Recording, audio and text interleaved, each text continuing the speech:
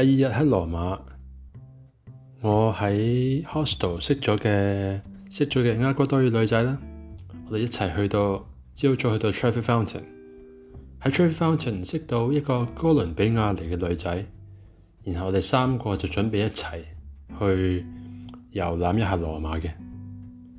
喺我等緊佢哋影相嘅時候呢，我又識到隔離嘅一個女仔，佢係嚟自澳洲嘅一個女仔。咁我哋四個人呢，就食完早餐，飲完咖啡之後呢，就出發啦。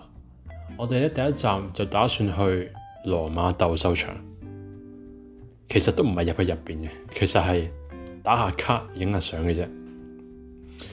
咁呢，遇到第一個問題啦，澳洲女仔呢，原來呢，佢係冇巴士飛嘅。咁呢，我睇得出厄瓜多爾嘅女仔呢，係一個好有 leadership、好有魅力嘅女仔嚟嘅，好女強人咁嘅 feel 嘅。咁佢就 OK， 我哋去啦，出發啦。咁佢就上巴士啦，同埋厄瓜多爾女仔就上巴士。跟住澳洲嚟嘅女仔就話：我冇巴士飛喎，咁我行路去啦。咁佢就話：咁我喺嗰度見你哋啦。咁我就當然，其實我就諗咗一諗嘅，咁我就決定，我唔想行路㗎，我上巴士啦。一上巴士咧，就得返我哋三個人，然後咧，從此以後咧就冇見過呢個澳洲嚟嘅女仔啦。我心諗，我以後都冇得見佢啦。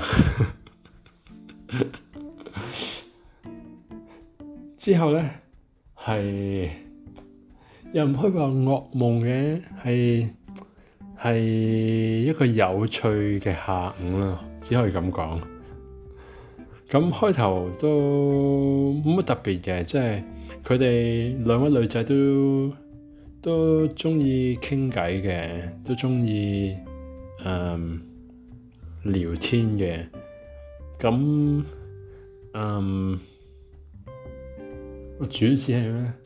主旨就係當佢哋傾得興起嘅時候咧，佢哋自自然然咧就會轉台，轉咗做西班牙文。咁當佢哋兩個平排，佢哋兩個自己行嘅時候，咁我冇理由攝入去㗎。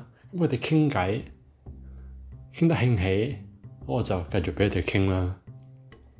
有時咧，我就行前面嘅。咁我行前面，我係聽到你講，我都答幾句爹啊。其實佢哋講西班牙文咧，我又唔係唔明嘅，即係我都明啲啲嘅。咁有時咧，我就行前邊啦，咁我墮後，咁費事好似自己一個行前邊，好似當佢哋冇到，又好似唔係幾好。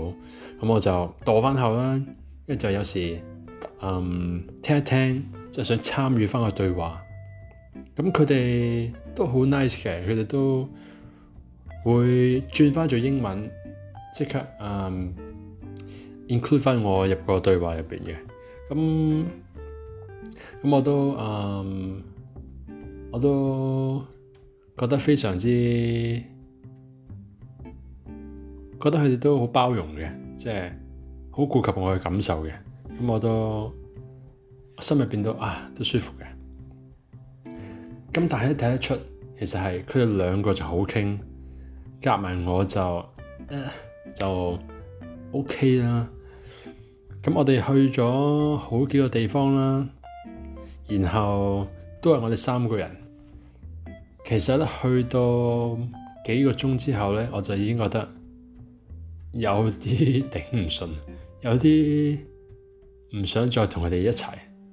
唔係話佢哋唔好人，佢哋係 nice 嘅。但係如果要對佢哋成日嘅話咧，我就有啲保留咯。咁佢哋就話打算夜晚一齊去飲嘢啦。我就好啊，即係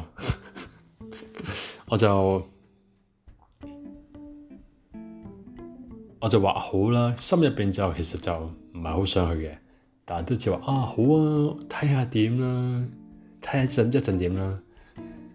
咁喺呢個時候咧，厄瓜多爾女仔就話佢約咗另外一個朋友，佢哋會去食飯之類嘅，咁就得返我同埋哥倫比亞女仔啦。我哋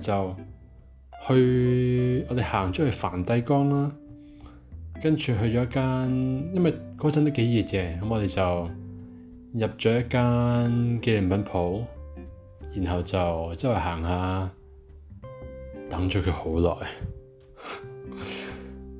希望佢唔識聽中文啊，同埋希望佢唔會聽到呢個 podcast。哇，等咗佢好耐，咁我個人都有耐性嘅，咁都 OK 嘅。咁但係咧，我就用個藉口，我就話我要返 hostel 叉電，我電話冇電，其實都係真嘅。我就話冇電啊，我哋夜晚再聯絡啦，因為佢哋話想一齊飲嘢叫埋我。但我就唔係好想同我哋一齊，咁我冇嚟咁講㗎，冇嚟話我唔想同你一齊啊，咁冇嚟咁講㗎。咁我就話 OK， 我返去叉電之後再聯絡。當然咧，返到去咧我就有另外啲嘢做啦。所謂另外啲嘢做咧，就係其實咧喺 hostel 咧就話咧當日咧有個 walking tour， 其實我真係想去嘅，咁係可以睇日落嘅 walking tour、sunset tour。咁我就返到 hostel 啦，真係要叉電嘅，叉個電，沖個涼，然後我就 text 佢哋就話我想去 walking tour， 咁你哋自己啦，我咁講啦。咁而家諗返轉頭咧，我覺得呢個決定係做得唔錯嘅。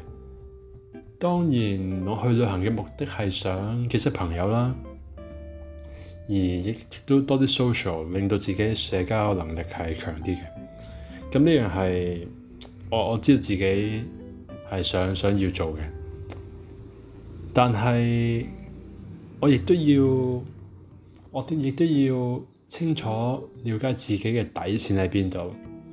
而嗰次咧，我覺得咧佢哋已經觸及到我嘅底線啦，即係唔係話佢哋唔好，但係佢哋啲行為啊、舉止啊，佢哋鍾意互相自己之間傾偈啊，又或者我欣賞緊某啲教堂入邊嘅景點嘅時候，佢哋就會衝埋嚟影相啊，呢啲細節加埋咧，就令到我有啲接受唔到，但係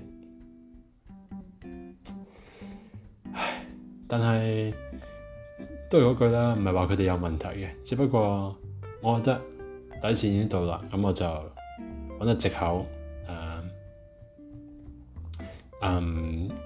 就離開佢哋，暫時離開佢哋啦。咁我哋都有保持聯絡嘅喺 Instagram， 但係就咁多咯。